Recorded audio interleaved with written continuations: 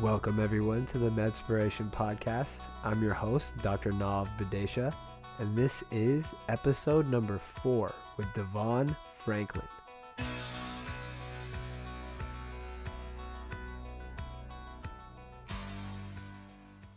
According to the American Foundation for Suicide Prevention, not only is suicide the 10th leading cause of death in the United States, but men in the U.S. commit suicide 3.5 times more often than women. Statistics like this are the reason why mental health workers all over the world are trying to bring awareness to men's mental health. That's why in today's episode, I'm sitting down with an individual who is passionate about helping people, and he believes his research has helped him to better understand the nature of a man. Devon just published a book which is called The Truth About Men.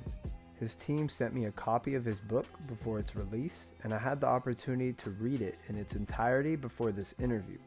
After reading it, I realized this may have been one of the best books that I've read to date. We discussed the power of understanding our sexuality, how to handle guilt and shame, the effects of pornography and masturbation, why violence and abuse can occur, emotional intelligence, men's roles as leaders, as well as the keys to having a healthy relationship with our female counterparts. Guys, this was one of my favorite interviews. Devon and I had the honor of opening up and really being vulnerable throughout this entire podcast. I share details about my personal life that I've never shared before, and so does he. This is definitely one that you guys have to listen to all the way through, and I really can't wait to hear what you guys have to say about it. For those of you that are hearing about Devon Franklin for the first time, he's done work all over the world. He's been on Oprah many times, and he's married to award-winning actress Meagan Good, and he's also one of the youngest executives in Hollywood history. Will Smith says that in the 20 years he's known Devon, he's lived his life the same way he makes his movies, with commitment, humility, and a work ethic that demands respect. Devon's a New York Times bestselling author, and he's also an international speaker and spiritual success coach. To me, the most impressive thing about this man is how he uses his personal faith as an advantage to influence culture in a positive way. Something that our mind, body, spirit family will really vibe out with. Be sure to let us know what you think. You can send us a message through Instagram or tag Medspiration in your stories while also tagging your friends. Let us know that you're out there and that you're listening. And a special thank you to our sponsor today, Caribbean Medical University. Are you interested in becoming a practicing medical doctor in the United States? CMU is a fully accredited medical school that offers you an incredible opportunity to study abroad in one of the most beautiful Caribbean islands and then transition to the United States for your hospital training. I personally know some great resident physicians here in the Chicago area who went to CMU and loved the experience. Caribbean Medical University has partnered with Medspiration to bring you a once-in-a-lifetime discount. You can visit cmumed.org/Medspiration and enter the discount code MDSPR to have your entire application fee waived. That's a $75 value. Apply today and see if medicine is in your future. And without further ado, let the Medspiration begin.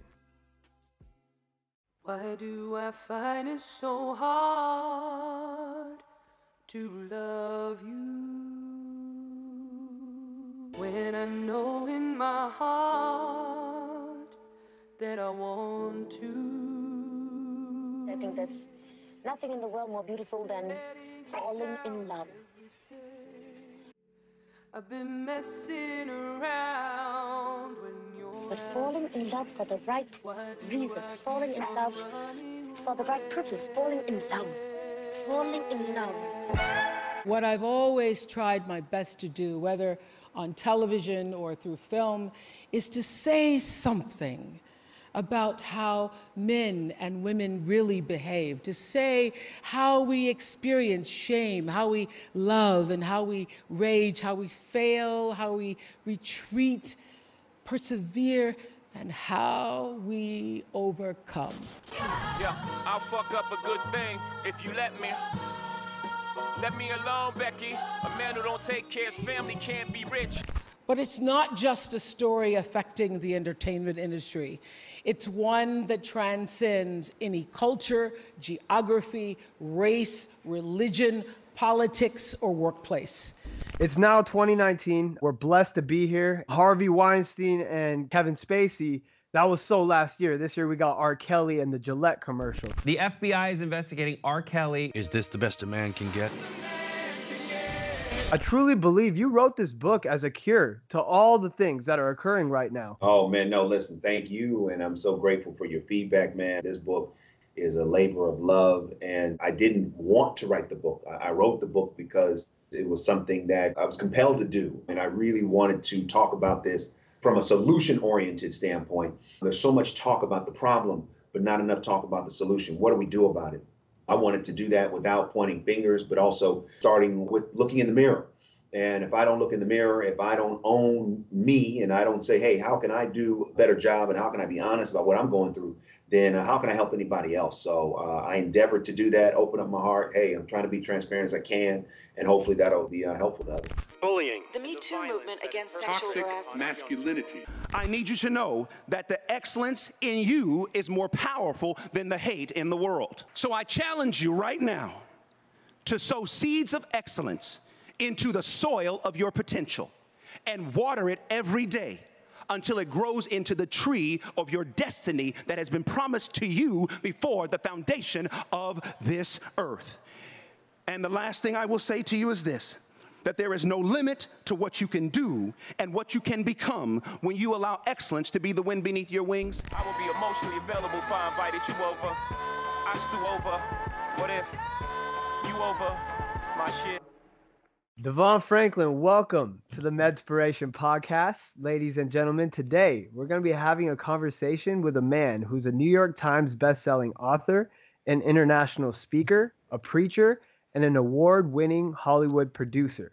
His work has inspired me to become a better man, and I've had the honor of reading 2 of his books now, which first included The Weight, which was co-authored with his wife, Megan Good, and his newest and latest work, The Truth About Men. Devon, I want to start off by thanking your team for sending me a copy of your book before it hit shelves on February 5th. All of my free time this week was spent reading the book, and I had some life-changing conversations with my fiance, so I have you to thank for that. Without further ado, I do want you to introduce yourself to our audience out there. So can you tell us a little bit about yourself? Yeah, I'm Devon Franklin. Right now I'm in my office in Los Angeles, California. I guess you could say my day job is I'm a producer. So I'm here on the 20th Century Fox lot. If I could turn my computer around, you'd see all of LA and you'd see the Fox lot below. I'm actually in the building where they shot Die Hard, believe it or not. Yeah, so, and I'm also committed to using the power of inspiration, power of entertainment to inspire and uplift people. I've been in entertainment since I was 18 years old. I'm 40 years old now, so over 20 years. I worked on all the movies from, Heaven is for Real and Pursuit of Happiness and Hancock and so many other films. And, I also started writing books about 7 years ago because I felt like it wasn't enough just to produce films. I wanted to help others, in their career journey, their life journey, their faith journey. And from Oakland, California, from home of the Warriors, Golden State Warriors and Oakland Raiders. And, it's just something that I've always been proud of. All my mother's up there, all my family's up there. And, I knew I wanted to be in Hollywood when I was, a young kid. So it's a blessing now to be doing it, but also to be doing it from a vantage point of how do we use this industry to create positive change, in the world. And I've been married for 7 years. As you mentioned earlier, I wrote a book with my incredible wife, Megan, called The Weight. And, it's a blessing that this year will be our 7th year. And in the next couple of years, we'll be talking about having children. Congratulations, my brother. That is awesome. Thank you. With that said, my intention today is to lay it all on the line. We're going to be dissecting your book, The Truth About Men, connecting it to the latest in medical science and evidence-based medicine. So we'll be hitting all the topics people usually don't discuss when it comes to men. That includes sexuality, how to handle guilt, shame, pornography, masturbation, abuse, emotional intelligence, men's roles as leaders, keys to having a healthy relationship with our female counterparts. So before we hop into things, it took some pretty incredible divine intervention for us to meet today. And I want to share with you my story and what it took for our worlds to collide. Yeah, man. Let's rock and roll. All right, let's do it. So I grew up in a generation where the man was somebody who could scoop the most honeys, right? He was considered the alpha male. And, NBA basketball star J.R. Smith, who you know pretty well being a Warriors fan, he said famously in his high school yearbook, "Get chicks or die trying." And coming up in that sort of environment, I instantly learned how to fit in. I realized if I could pull the baddest chick in the club, I'd leave a legacy and I'd be considered smooth. So when people called me a player, I thought that was a great thing. I felt cool. I felt accepted. And so this kind of connects to a part in your book where you discuss Albert Rocker, where he talks about insights from a reformed player. So basically, I thought I was living my best life at the time. I was being celebrated. I felt accepted. But inside, man, something didn't feel right. Outside, I couldn't hang on to relationships. Multiple times I fell in love. I sabotaged my own relationships. My lack of discipline led me to lie, to cheat. I became controlling and manipulative. These aren't of my character, and I felt helpless at the time. So it took me a long time to realize that a lot of that came from my childhood issues and my issues with confidence and love. A lot of that was able to be reversed when I started addressing those things. So flash forward today, I stand before you. I've been celibate for more than 4 years. Oh, and so good, man. That's awesome. I love it, man. Well, I'm praying for you. Thank you, brother. I appreciate it. I haven't actually shared that information with anybody in the public before, but you're one of my greatest inspirations. So what better time to tell the world that than to share it with you? I began using all of my free time, which used to be used chasing women, to being creative, to being a vessel to help the world through Medspiration. And that helped me do so much in my life. And a lot of that came from you, and that's where, for our worlds to collide today, man, it's like a dream come true. And that's where, we enter your newest and latest work, The Truth About Men. I want to start at the very beginning of your book. You said you were raised in Oakland by your mom and your grandma and her 7 sisters, which is your great aunts, which is surrounded by many wonderful women. You mentioned that you spent so much of your time with them and you saw firsthand how men cause them pain in their lives, primarily due to infidelity. So can you tell us a little bit more about that? Yeah, it was a blessing to be raised by my mother and, my great aunts and my grandmother. And as a result of that, I was privy to just so many conversations and so much perspective on men, even before I understood what it meant to be a man. Because, we were having these conversations, when I was 9 and 10 years old. And so much of it was, many of them had been married multiple times. And so getting an insight into, what led to divorce and why were they divorced and what happened with, men in their lives. And so much of it I reveal in the book. I also, I'm pretty candid about finding out that my father cheated on my mother, which just blew me away. It still blows me away to know that. And so much of what I learned from them was to see like, wow, here are women that are very resilient. They're very strong, yet they're still hurt. And also, they also articulated that there was very little conversation in their family that prepared them to know how to deal with men, know how to deal with love, know how to deal with relationships. And so one of the things that was one of the motivating factors was, I don't want women to be in the dark anymore. And listen, I know I'm one man, and as men, we don't like our secrets told. So this isn't so much an expose as it is a challenge, one, to men. Hey, we got to do our work. And two, because seeing so much of that hurt, in the eyes of the women in my life, I really felt like I want to write a book to give women the 411. I want to write a book for women to know, here's what's up. Here's what you're dealing with. So that even if a man chooses not to do their work, you now have information that can help you better navigate your dealings, which hopefully can mitigate the pain that you are experiencing. And in situations where you have a great relationship or a great interaction with men, it can take it to the next level because now you know more. And with that knowledge, there's incredible power. Amen, man. You said that it's been recited to you like a fundamental law in the universe. All men cheat. Right. Men can't be faithful. Men can't keep it in their pants. They love power. They're greedy, right? Those are things we hear all the time, All the time. And we hear it. And I'm telling you, like growing up, I would ask that question. Even now, if I ask my aunts the question, can men be faithful? They're like, no. 99% of all men cheat. Even after knowing you now? Even after knowing me. And what blew my mind was even when you look at the pop culture, Yeah. I mean, not even just pop culture, when you look at history, when you look at the men that have had a hard time remaining faithful, some of the greatest men in the world have struggled with this issue. They could conquer countries, they could, conquer social justice issues, but conquering self was a challenge. And so for me, I wanted to approach it with humility. I don't approach it from a standpoint of knowing it all. I have not mastered this. I work on it every day, and it requires no ego and no pride, because it's very easy to point the finger at those men that have not been faithful and say, how could you? However, the moment I point the finger, you can count the days from which I'm going to fall to. So for me, it's not a matter of excusing that behavior, because there's no excuse for it, but it's also being sensitive to, well, how could it happen? And what are the things in my life that could lead that to happen too?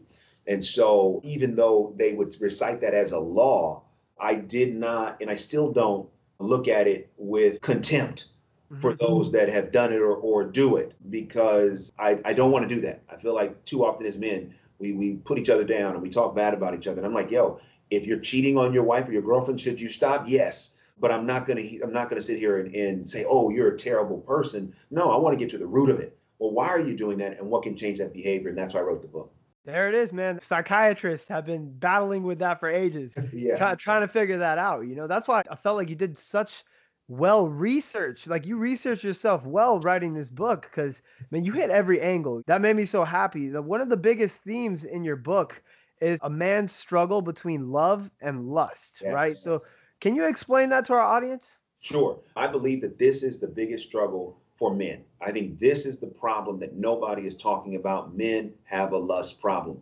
Now, I define lust as a selfish impulse for financial, sexual, personal, or professional gain by any means necessary, no matter how detrimental the means. So when you look at, the men that we've seen in the culture, how could they be men that have dominated their professional fields but have failed personally?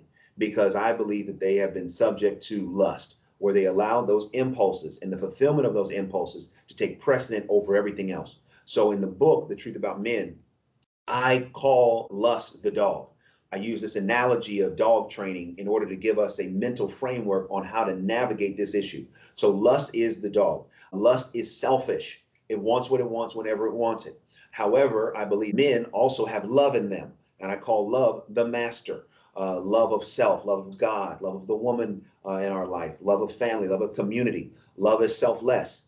When we put selflessness over selfishness, when we master the dog, when we put love over lust, we can become the men we were created to be. However, when we allow lust to run our life, we then find ourselves behaving like an untrained dog. No discipline, no restraint, only wanting pleasure for pleasure's sake, putting our needs above everyone else's needs. And this is why we're seeing so many challenges. So I believe the antidote, the solution, is learning to master the dog, learning to put selflessness in place of selfishness, sacrifice over our own desires. And when we do that, we then begin to be the men we were created to be through mastering the dog. Amen. After this, I wanted to tell you, I think you should get an honorary veterinarian license, because I was like, man, I hope he finds that joke funny, because I was sitting in the library reading it, and I was like, dude, like, this guy deserves this. Hilarious. I love it. That's great. Great. So I did want to connect some neuroscience to your definition, right? Because believe it or not, we can actually anatomically identify with regions in the brain where the dog or lust comes from, and the region where the love or master comes from, right? So have you heard of the limbic system? Yes. Yeah. So inside the limbic system is something called the amygdala, right? It's a complex system of nerves and networks in the brain. It controls basic emotions like fear, pleasure, anger, and drives like hunger, sex, dominance, and care for offspring, right? It's located around this region. So when we talk about initial impulses with our feelings, our diet, fight or flight, and sex, or when you talk about Sigmund Freud's description of the id, the brain processes these urges here first. After the brain processes it there, we can actually talk about a region in the brain that can override those primitive desires and instincts. And that's actually located right behind your forehead. It's called the prefrontal cortex, and it's the most recently evolved portion of the brain in humans. So its ability to override our primitive instincts, it's proven that it begins to become more effective the more we use it. In men over the age of 25, it's been proven that we get more mature in our decision making because we start using our frontal cortex more. So when you start talking about training the master or training ourselves, what's essentially happening is exercising our willpower and self-control. It strengthens our frontal cortex and its ability to override those primitive instincts, right? And you talk about it in the book. It's like a muscle. The more you do it, the better you get at it. And that ties into something we always talk about in Medspiration, neuroplasticity.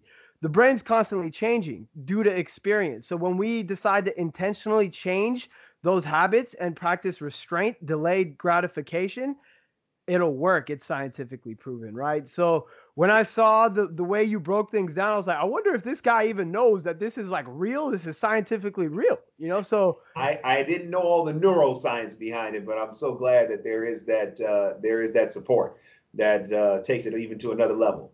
Yeah, definitely. Next, I wanted to discuss something that you mentioned in the book regarding a psychologist named Dr. Gary Jantz.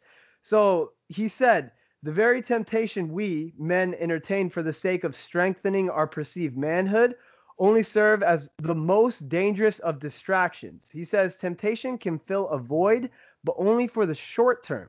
This set a stage for chronic compulsions, entrap good men, and vicious cycles of destructive behaviors. What can you tell us about this vicious cycle? Yeah, because the vicious cycle is that, okay, so as a man, we try to fit in, and I talk about, the box that men are told to live in, this box of manhood, don't cry, toughen up, be the provider, all of those things that we're taught as men. None of us as men fulfill those things, all of them. So many of us deal with a level of brokenness, but where the temptation comes in is that we're tempted to do everything we can to fit in the box. To the point you brought up earlier about being a reformed player, part of those temptations are, oh, let me go get as many women as I can. Let me sleep with as many women as I can. Why? Because if I can do that, then I'll get the validation, right? Yeah. So we tempt ourselves in a way that is very dangerous. Why? Because we expose ourselves to emotional, physical, and sometimes even financial harm. For anybody that's a player, if you just step back and say, how much time is this causing me? Right? There was a minister that I was listening to a while back, and he was trying to take his ministry to another level. And one of the things that he was with a consultant. The consultant said, okay, how much money are you taking home a year? And I think that minister said, about $1 million. And so that consultant said, okay, how much time are you on vacation? And it was about 2 weeks. So his working time was 50 weeks. So the consultant said, okay, based upon 50 weeks of work and that annual salary, here's what your hourly rate is. Here's how much your time is actually worth. And so when you broke it down like that, it was like, oh, wow. Now when I'm giving my time to other pursuits or to other people that aren't worthy of it, here's the cost. So when you put that in terms of playing the field, and the more women, the better, those myths that we as men try to fit into, think about how much time, how much money, even if it's not just the money that we're, using for dinner or movies or whatever we're doing to wine and dine, the amount of time that men spend, it's very tempting to think that time is well spent, that money's well spent, but it's dangerous because what do we have to show for it? Seriously. I mean, it just blows my mind. And again, I'm not sitting here saying to you or trying to present that I was the perfect dater. I mentioned in the book, I was not the perfect dater. Mm-hmm. However, for the men that are listening and for the women, see, men can only play if women allow them to. So as a man, yes, we got to do our work. But there's also for any woman listening, don't allow yourself knowingly, because there can be a situation where a man can pull the wool over your eyes, but don't allow a man knowingly to manipulate you, to be a part of his conquest. And so going back to temptation, it is tempting to want to expose ourselves to these things that we think make ourselves a stronger man, but in essence, it makes us weaker. Man, I couldn't agree more with that. And, I wanted to talk a little bit about suppression, right? Because you did a great deal of discussing suppression, which is defined as intentionally excluding from consciousness a thought or feeling. You mentioned in the book, when we suppress urges and feelings, they don't go away. They bubble and simmer, and eventually they find an outlet and explode, right? So can you tell us a little bit about that? Yes, I believe that suppressed urges persist. And as a matter of fact, the more they persist, the stronger they become. And I think one of the reasons why you see the dog, as I call it, or lust, is so pervasive is because there's so much suppression around this issue. And we as men, and listen, I want to be clear about something. Women also deal with this as well. But I don't write the book from that standpoint. There's too many books out there that tell a woman what they got to do better. And I didn't want to write that book. So do women, amen, right on. Do women suffer? Deal with lust? Do they have challenges? Of course they do. However, I wanted to write from a male point of view because that's the experience that I've had.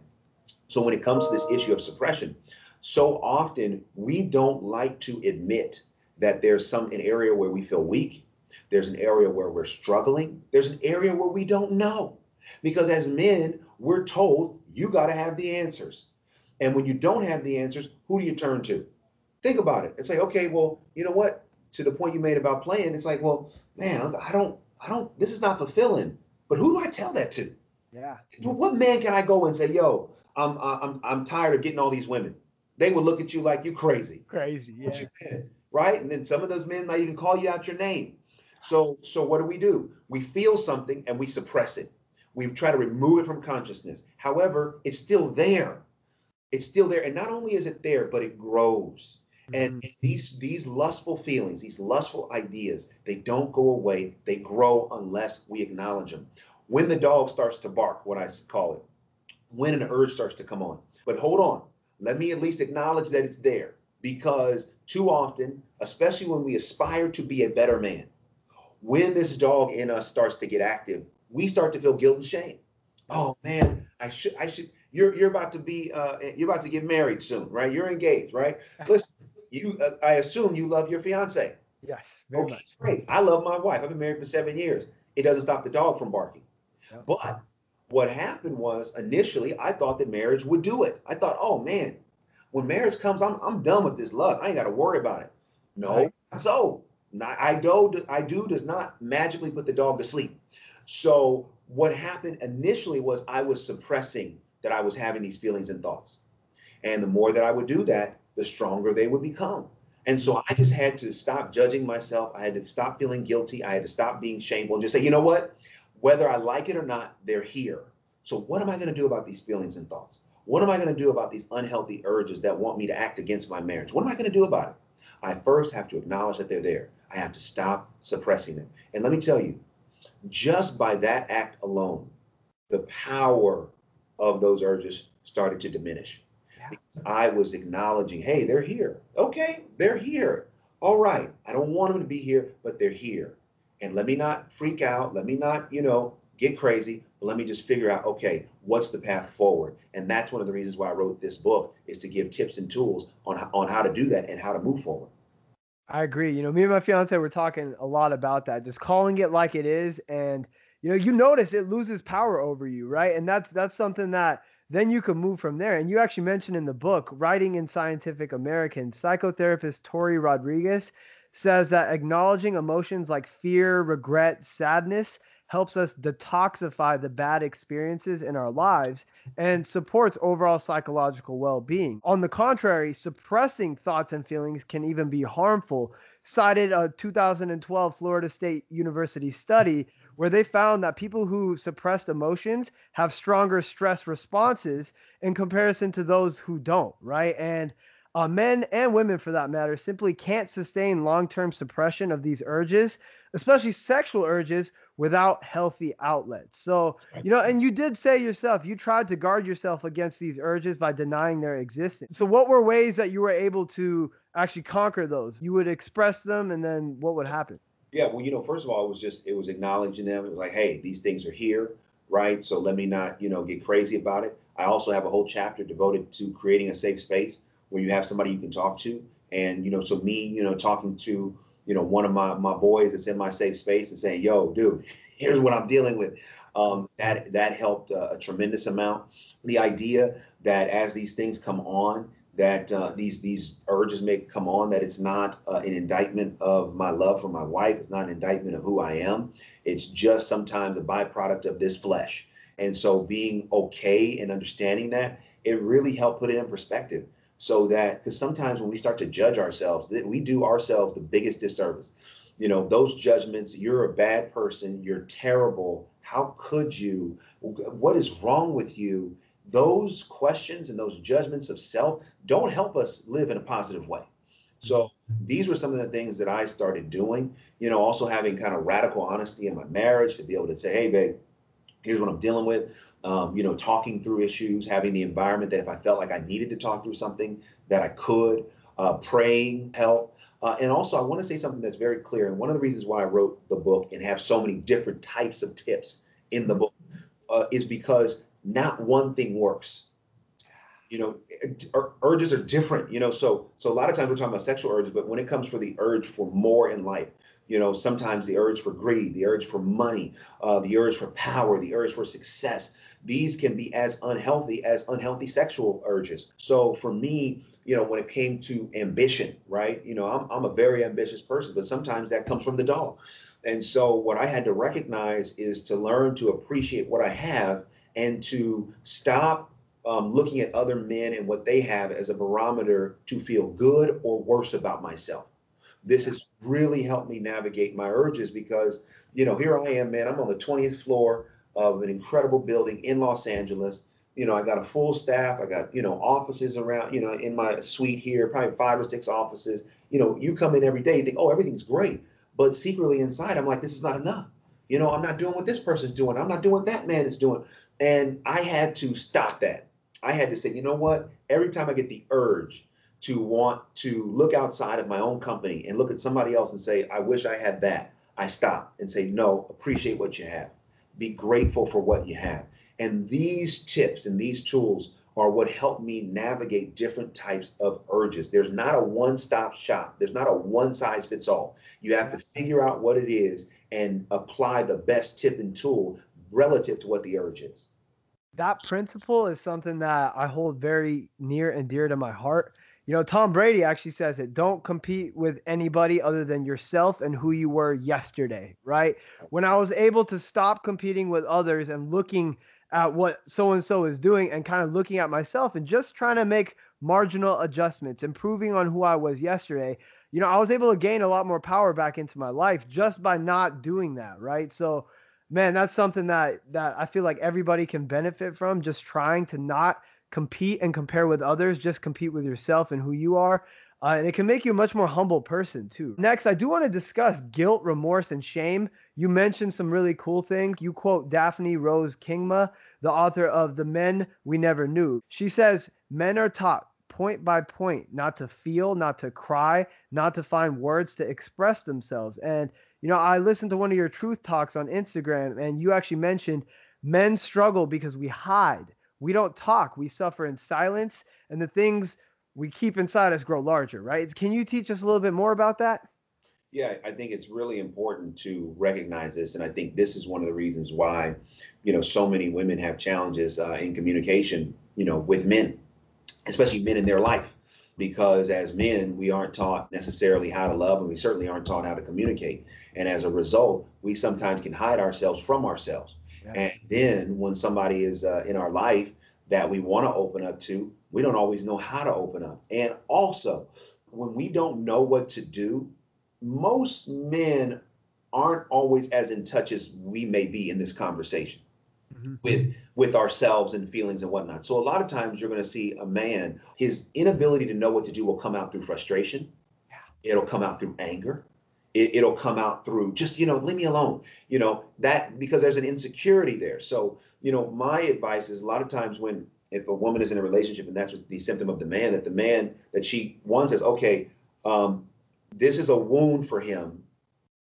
And let me do what I can do to create an environment where he feels safer to talk about whatever's going on. The other thing is I challenge every man to say, hey, listen, take step by step. I even put in the book, sometimes just write out what you would want to say. Write it out. Write it out.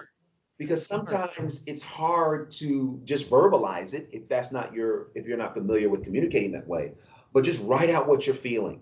And just by writing it out, you can even get out your phone, pull out the note, your notes, and just write out your notes. Because what that does is it begins the muscle of communicating. So you no longer hide yourself from yourself, because the true path to success, and my definition of success is peace. So the true path to peace starts with being able to communicate and communicate what's really going on, communicate what's really happening. So I do agree with Daphne wrote in that book that it's very the men that we lost. It's so important for us to learn the power of communication and the practice of communication.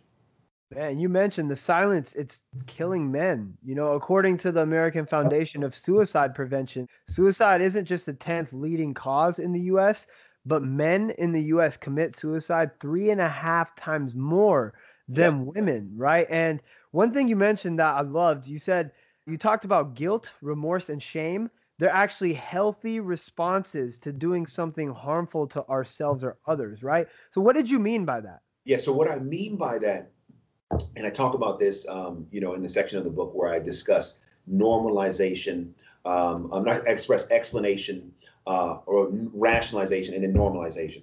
And so what I mean by that is that when we do something that we shouldn't have done, guilt and shame and remorse are appropriate responses for behavior that is inconsistent with who we are and what we know we should be doing. They are an alarm system. So I talk about, explanation, rationalization, normalization as a way to explain how men can become divorced from their own behavior. Like they begin to say, okay, wait, how could such a man that is so great in the public have such a blind spot to his own behavior in private? And so I use this idea to explain it. So when we do something that's not right, guilt, remorse, and shame can almost sometimes act like an alarm system. Like, wait a minute, hey, you shouldn't have done that. You shouldn't have said that. That's not quite right. Now, a lot of times when that alarm system starts to go off in our spirit, we don't always know how to handle it. So to me, the appropriate response to guilt or shame is to say, hey, you know what? Right. Okay. Right. I did that. I shouldn't have done it. And I'm going to work on it the next time to not do it again. Healthy response. Okay. Healthy response. But a lot of times we don't like when our conscience starts to act up. We don't like when the internal alarm system goes off. So what do? We want it to stop. So a lot of times we go through this process. We explain, well, what just happened? Why is this alarm going off? Why am I feeling guilty? Why am I feeling shameful? Why am I feeling remorseful? We explain the details of the event. And then what we do is we begin to rationalize the behavior. Well, it's okay because I'm entitled to it. It's okay because, she was a little tipsy. I was a little tipsy, but she knew what was going to happen. It's okay because I have this position, and along with this position, I can do a few things. People should turn their eye. Like whatever it is, we begin to rationalize it. And when we rationalize it over time, the internal alarm system stops ringing to the degree where negative behavior that should be alarming us now is normalized. It becomes a part of who we are and what we do to the degree where we no longer can detect that it is unhealthy and it isn't right. So this is why, going back to your prompt, this is why when we feel guilt, when we feel remorse, we feel shame, instead of trying to move past it, first identify where's it coming from, acknowledge it, accept it, and move on so that we don't find ourselves rationalizing and normalizing behavior that we should detest. Man, so challenging anything unhealthy in our life that has become normalized, it's a necessary step to taking control, right? Absolutely. And it's brilliant. I'm so thankful that you share that message with all of us, man. We all need it, right? So thank you. Next, I do want to talk about vulnerability because I feel like it plays such a big role in trying to make this transition. So, you mentioned Brené Brown, who studied vulnerability, shame, and empathy for over 20 years. Her work is just brilliant. Her research, it led her to believe that vulnerability equals weakness in the eyes of men. The preferred alternative is to block out those feelings of inadequacy and uncertainty, right? And a man was actually quoted saying, "Since I didn't know how to handle my shame, I buried it. I did anything I could to not feel it. I denied it. I distracted myself." This behavior can lead to self-punishment, even more bad choices can be made, right? So can you speak a little bit more on that? Yeah, it's 1000% true. And I think the more that we bury shame, and the more that we don't acknowledge it, I think that's why you see, so many men acting out. I think a lot of times when you see alpha male, behavior, it's because there's a lot of shame underneath that. And there's a lot of insecurity underneath that. And instead of acknowledging it, a lot of times as men, we'll go to the extreme.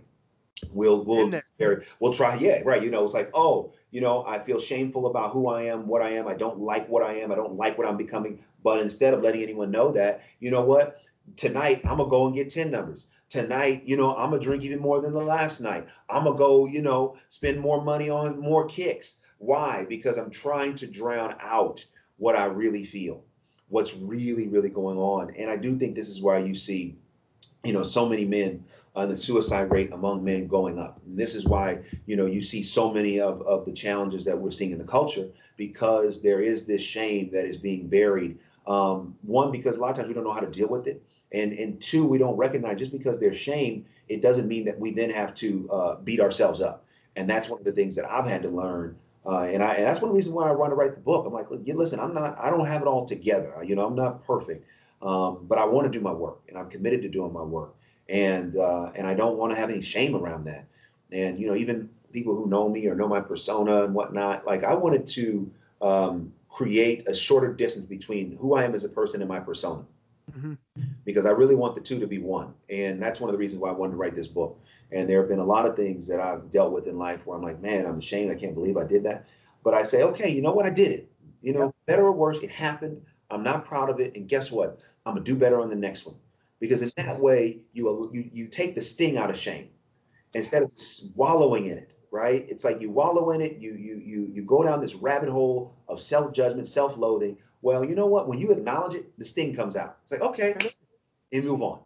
It's true accountability. And, I'm actually guilty of a lot of the things that you said. In my past, I was trying to be that alpha male, and I was trying to assert my dominance by doing all these things. But really, I believe choosing not to be vulnerable when I was younger, it caused me to carry around broken pieces from my childhood, and because I never discussed it, I didn't want to seem weak. And one of the coolest things, I have a mentor who's a physician, and she was teaching us about the ACE study just like 2 weeks ago, man. And that was so you talk about the ACE study, the CDC Kaiser Adverse Childhood Experiences Study, right? It was a public health study, and it showed that childhood trauma, physical, sexual, emotional abuse, or witnessing the abuse of others, in addition to neglect or losing a parent, dramatically increases the risk of chronic disease, mental illness, being a victim of violence, or acting violently in life. And you mentioned what we call toxic masculinity today is men acting out of their own brokenness, right? So can you tell us a little bit more about that?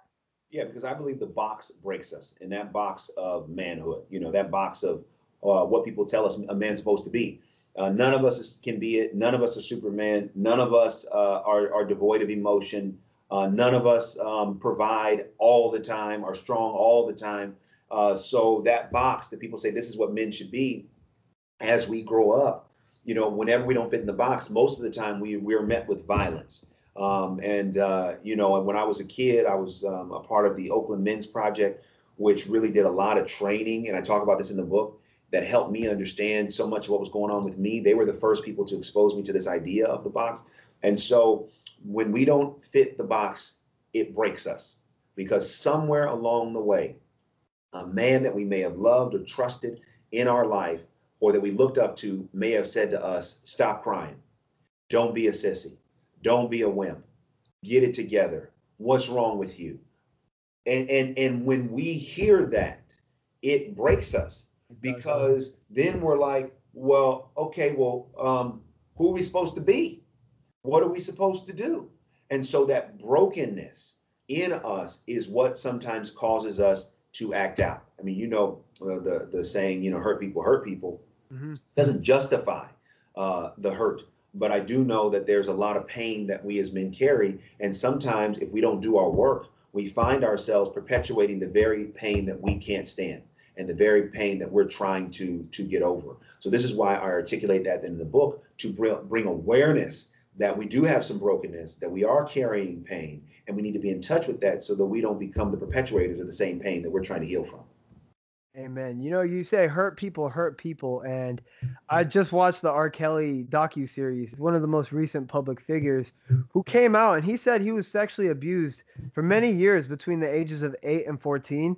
And he's one example of how the abused can become the abuser.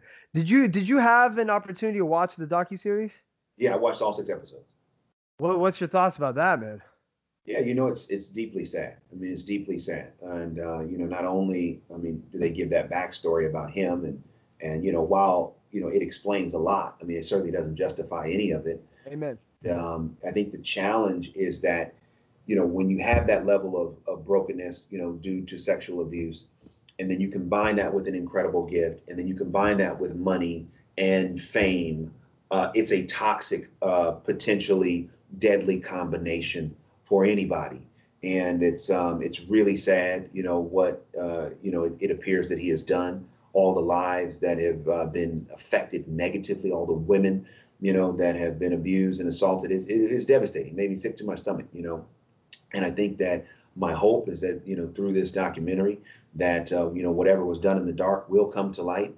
And whatever, you know, he has sown in that regard, he will reap. And I also feel like, you know, one of the things that I wrote in the book is that, you know, we live in a culture that profits off of lust. We live in a culture that profits off of enticing and inciting lust in men and women. So, you know, beyond just the muting of R. Kelly, my hope is that what will happen is we will begin to mute anything that demeans and degrades women. We will begin to mute anything in the culture that entices lust to the degree where it creates detrimental behavior in men and women. And my hope is that, you know, this moment will get us to stop turning a blind eye, that just because it's entertaining doesn't mean that it's good for us. And a lot of times this abuse was able to persist because of the power of entertainment. Yeah. The power of entertainment that was so strong that sometimes a blind eye was turned to what was done. I believe that there was a time when a man's successes could cover his excesses, but now that time is over. And as a man, if you have excesses, your successes can no longer cover that. So it's important to us to do our work, get the help that we need in order to be the men we were created to be. And part of that is to look at the culture. And as a culture, as consumers of the culture, even though, yes, I'm a content creator and I'm a producer, I'm also a consumer too. And so I have to make a committee of one to look at to watch what I'm watching, what I'm listening to, what I'm voting for as it relates to entertainment choices, and to say, hey, you know what? It doesn't mean everything has to be Pollyanna. I'm not saying that, but I am saying that my hope is that from this, you know, surviving R. Kelly moment, that we will begin to look at the culture at large and begin to have a more discerning eye and ear towards what we choose to watch and listen to, and anything that does not represent the culture that we want, that we would no longer listen or watch it. J. Cole said that. Have you thought about your impact? You know, powerful men using their words in ways that can influence people that might hurt other people or hurt themselves, you know, and you being in the position you are in Hollywood, I'm glad that you're going to be that man who's going to create that content that can kind of filter through a better message, an inspiring message, because at the end of the day, you know, we have many younger generations that are coming up behind us. And I think as you get older, that becomes one of the most important things, is the legacy you leave behind for the younger generations, right? So absolutely. I'm thankful you say that. And that leads us into discussing men's roles as leaders in relationships, right? You talk about that in the book. So can you talk about it a little bit, how men can become better leaders in relationships? Yeah, men can become better leaders in relationships by first becoming a leader of self. Because too often as men, we're trying to lead others and we haven't led ourselves. And to me, true leadership starts with looking in the mirror and making an honest assessment of where am I falling short? What's the work I got to do? Who do I want to be? And who am I now? And the two aren't always the same. You know, who I want to be and who am I now? There can be a distance between who I want to be and what I'm doing and who I am. So I think it's important for men to learn how to lead ourselves. How are we managing this dog? How are we mastering this dog and dealing with lust? How are we dealing with self-control? How are we dealing with our urges? How are we dealing with our impulses? Are we leading by service? Are we leading by love? And when we begin to learn to lead ourselves, leading others becomes a byproduct of self-leadership. So often we think of leadership as how well you lead others and what successes you're able to facilitate in other people's lives. But I believe we have done that so much that men and society have bought into this notion that true leadership is what happens in public. And as a result, we see so many men who have had public success, but they have failed personally because they've been looking at the external at the expense of the internal. So male leadership starts with what happens in the mirror and becoming a leader of self. So, that's so perfect because that transitions straight into making our private life more beautiful than the public life. You wrote, as men, we can't just focus on succeeding publicly. We must also succeed personally. History is filled with examples of men that were public successes, but personal failures. So what are some practical tips for people out there on how they can make their private life more beautiful than their public life? Yeah, making your private life more beautiful, starts with one, accepting yourself. Yeah. I mean, it starts with, I had to, as a man, accept who I am. And, I'm a middle child of 3 boys. And, growing up as a middle child, I didn't like who I was.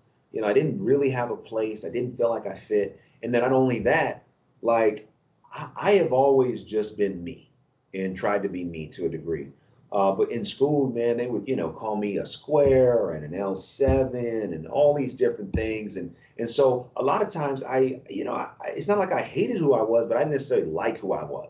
Mm-hmm. And, part of what I had to realize is like, okay, wait, I've just got to start accepting myself. I just have to start accepting myself, loving myself, and appreciating who God has created me to be. And it starts right there. The other thing that I had to do was to say, I can't create a persona that I know is different than the person. Yeah. Wow. So I'm like, okay, because there are a lot of times we can do things that we know, okay, this will look good in public, but this is not really who I am. This is not really what I think. And so I had to, and I think anyone out there, if you're trying to navigate this personal success, work on, being who you are. So you accept who you are, and then work on being who you are, no matter where you are. You got to be who you are, no matter where you are. And that right there is when the public and the personal success begin to link arms and begin to merge. Because if I am who I am, no matter where I am, then I don't have to worry about what I said to this person in that situation. And then, because so many times we have all these alternate identities, depending on who we're hanging with, what environment we're in. Some people think we're, a wholesome dude, and other dudes think we're the dude that wiles out, because sometimes we'll create all these different identities just to fit into all these different groups. So in order to have personal success, it starts with being who you are, where you are. And then in the third part is just having patience, like who you want to become is going to take time, and what you want to do in the earth is going to take time. So don't be so focused and so thirsty for public success, wanting it immediately, thirsting for it, wanting it so badly that you're willing to do anything to get it, even if it means compromising your integrity and your character. Have some patience. Give yourself time to become who you are, and give yourself time to do what it is you're called to do in the earth. Man, you just amazing, bro. Thank you. I appreciate that.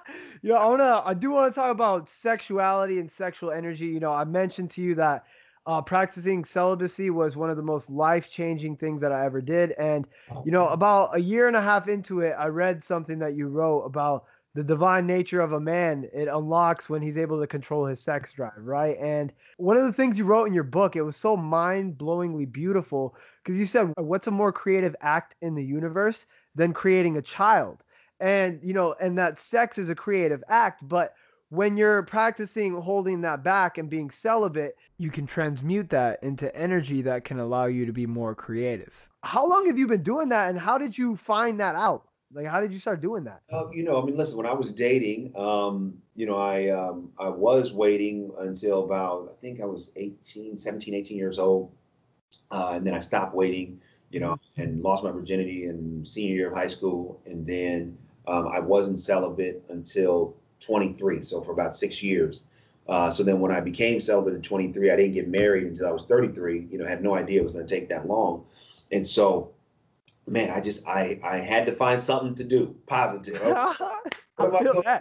Let me channel all this energy into doing as much as I can do in life. And so I think that's where a lot of my drive came from, which is like, all right, let me write a book, let me preach, let me work on these movies. Like it just came like, okay, I have all this energy and I don't want to, break my commitment. So let me just find positive things to do. And then when I was, writing The Weight and then also writing this book, I just found that there was so much research to support that. And the power of, using that sexual energy, transmuting it, so to speak, into something positive, into creativity. And it really is a very positive and dynamic use that I believe it'll transform anybody's life that chooses to try it. And as you said, man, you've been doing it for 4 years and look what you're doing. And it's amazing, even doing this podcast, given where you are in your career is a massive undertaking. And I think a lot of it has to do with that commitment and using this energy in a positive and, transformative way. You talk about Napoleon Hill and using it in a less positive way. And you kind of get into the concept of masturbation. And, I know athletes, particularly boxers, like they'll abstain from masturbating for long periods of time to increase their focus and drive. So what can you tell us? Because a lot of our followers actually ask about masturbation, whether it's healthy, whether it's not. Yeah, and I talk about this in The Weight, and I also talk about this in the Truth About Men, is that, when you look at it from a spiritual perspective, I believe it's a gray area, that there is not a clear yay or nay. So at the end of the day, I think everyone has to navigate this issue, with a lot of consideration and a lot of care.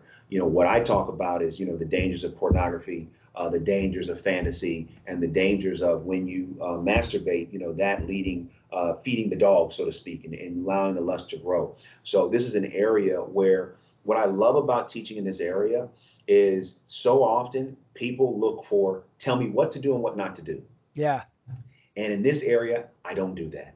Good. Okay. You got to lean in. You got to wrestle with this. And I don't mean you personally. I mean whoever is listening to it. It's because this is an area where you really got to process. Like, okay, how do I navigate this? What do I do? Because there's a lot of times when you're trying to navigate this issue, right? And you're saying, okay, what is healthy? What is not healthy? And what I can tell you is that the fantasy world and pornography is not healthy. I can tell you that. I can tell you the path that you're going to go down. But it's important, really, really important, that I'm not going to take a hard line, especially where the Bible doesn't, and I know that's an unpopular opinion for some people in the faith community. But when I've researched the scriptures, I don't find support for yay or nay. But what I do find support is, what you think you will become. So it's very, very important. I always say that. That's funny. Yeah.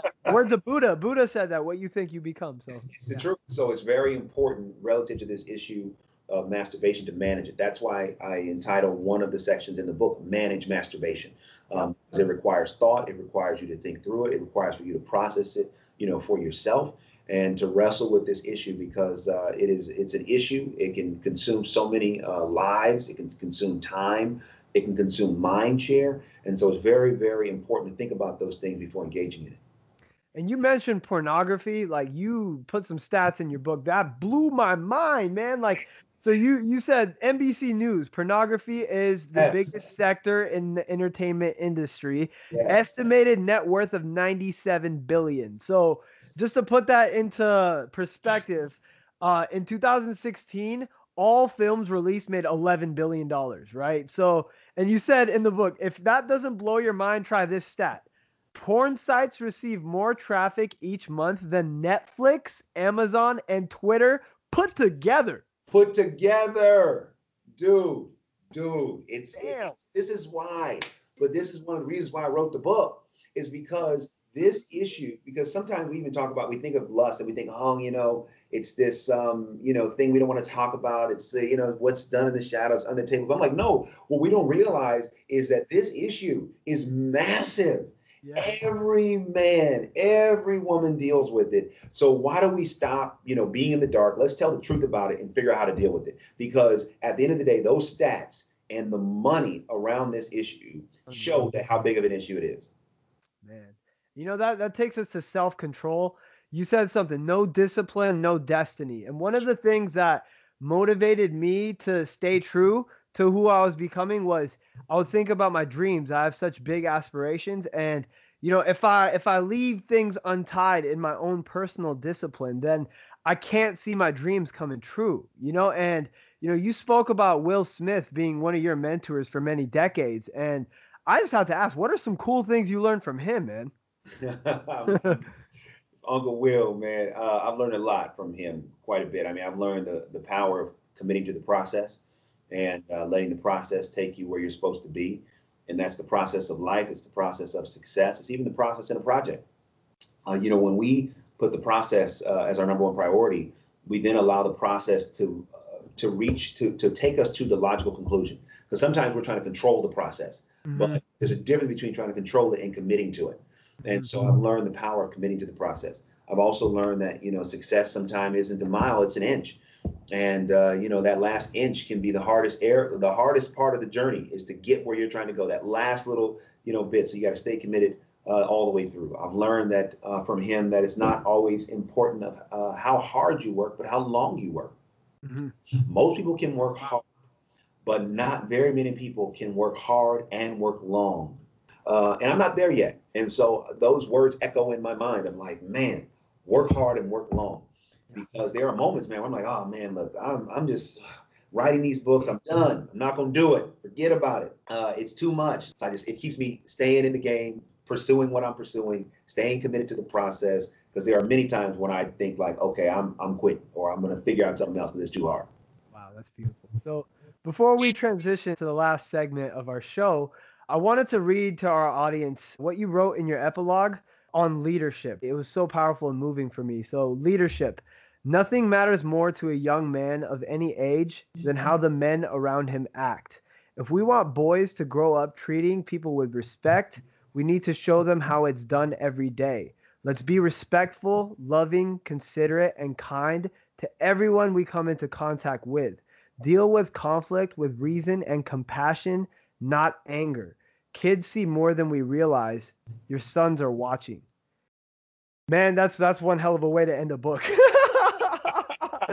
Right. And oh man, so our last segment, we have our followers on Instagram submit questions. We had so many questions submitted to you, and we are going to do 5. Right. So we are going to get straight into it. We had J_Cern13. He asked, how does a man in his 20s balance his sex drive in a healthy way?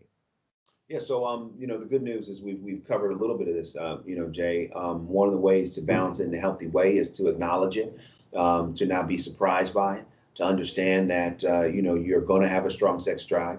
However, to not feel hopeless that you just have to give into it. This is why it comes into mastering the dog. When you master the dog, when you put love in control of lust, meaning love of yourself, love of where you want to go in life, you then begin to position yourself to be able to be successful. One of the key areas in not allowing your sex drive to ruin and run your life, 2 things. One, just because you have an urge doesn't mean it has to be satisfied. And a lot of times as men, we're never taught about that. It's like, oh, I feel horny. I mean, I got to do something about it. Well, no, you don't. Every time you're hungry, you eat. It's like, okay, no, I can't eat right now. You manage it. So part of it is understanding you're going to have these urges. Don't be surprised by them. But also learn that, what, because I have an urge doesn't mean it has to be fulfilled. And I think this is really important. And the other part of it is taking that energy and putting it into something creative. What's the business you want to start? Where do you want to go in life? And I'm telling you, like, one of the reasons why, I've been able to do so much at a young age is because of taking this sexual energy and putting it in creative things. It's the reason why I've been able to do it. And that's one of the reasons why. And you look 25. You look like 25 years old. So you're doing something right, man. Listen, we stayed at the gym, we try to eat right, smarter, all that good stuff. That's amazing. So next question, Courage. She asked, why do men play games and hurt you? Why do they first try to get you and then hurt you? Because men are broken. Men are broken. There are a lot of men who have learned or believe that it makes them a man to play. But I talk about in the book, boys play, men commit. And at the end of the day, if you're dealing with a man who is playing, that is not a man I would encourage you to stay with long term. It's very, very important. I also want women to feel empowered. You have a choice. Don't think that you just have to accept whatever from a man just to be with a man. No, I'd rather you be alone for a season and have your integrity, your self-respect, and your heart intact than to be with a man who cannot value who you are and what you've been created to do. So most men do that because they bought into a false idea of manhood. And I believe most men that do that are in some form of pain themselves. Doesn't make it right, but you ask the question why, and that's why I believe why. Amen to that. So LPN 2019 Working Class asks, did Megan get at you or did you get at her? She got at me. Let the record. Woo! Y'all heard it here first. It's true. No, that's a fact. It's not hyperbole, man. She knew I was going to be her husband before I even knew she was going to be my wife. Wow. Yeah. So yeah, Megan got at me, and because I wasn't sure. I was like, wait, she's an actress and she's so famous. I don't know, but anyway, I got the memo, and eventually, it's so ironic. You're asking about Megan, and she's like literally FaceTiming me right now. So, it's so amazing. That's crazy. Man, God bless you for that. That's amazing. So, Malika QB, she asks, what would you say to women who blame themselves for their partner's infidelity? Oh, stop it. That's what I would say. Stop it. Let me tell you two things. One, a woman cannot master the dog of a man, and a woman cannot hold her responsible for the choice that man chose to make. One of the things that keeps this behavior being perpetuated is that too often women bear the brunt for behavior that men should be accountable and responsible for. So if you are a woman and you think it's your fault that he cheated, don't do that. Because what happens is if you bear the guilt and shame of something that he did, then you could become a codependent in a situation that he is required to fix. Amen to that. So lastly, we asked this question to each of our guests that end up on our podcast. It's, what does Medspiration mean to you? I love that. It means to me, medical inspiration. And I think that sometimes, especially when you go to a doctor, it's not the most inspiring thing. Many people don't like going to the doctor because it's the antithesis of inspiration. So, when I hear the word, Medspiration, it's almost like it's trying to demystify, what it means, the word medicine or medical, what health means. It's trying to find the inspiration in health. And that's something I'm all about. That's beautiful, man. So again, to our audience out there, get this book, man. This book changed my life. And Devon Franklin, you're one of my heroes. So I can't tell you how much I appreciate your time and just you coming on this show. So, what's the best way for our followers to reach you? And, what are you going to be doing the next few months now? Yeah, so best ways for your followers to reach me. I'm on Instagram at Devon Franklin, DeVonFranklin. I'm also on Twitter at the same handle. I'm on Facebook at Devon Franklin Official. You can also go to my website, devonfranklin.com. And through all these different mediums, I want to connect with you. I have a mentor mail email group that goes out every week. You can sign up for that on my website. And where I'll be is I'll be on the road, promoting this book, The Truth About Men, drops on February 5th. So I'm really excited about that. And I'll be on the road promoting that. I also have a new movie called Breakthrough, which comes out April 17th. So I'm out here, trying to just uplift and inspire the world through this content and praying. There you have it, ladies and gentlemen. I hope you guys enjoyed this episode. I thought it was powerful. If you guys loved it, please don't forget to subscribe to our podcast. Medspiration is a 501c3 nonprofit organization, a public charity. The more you help our podcast grow, the more people we're able to help.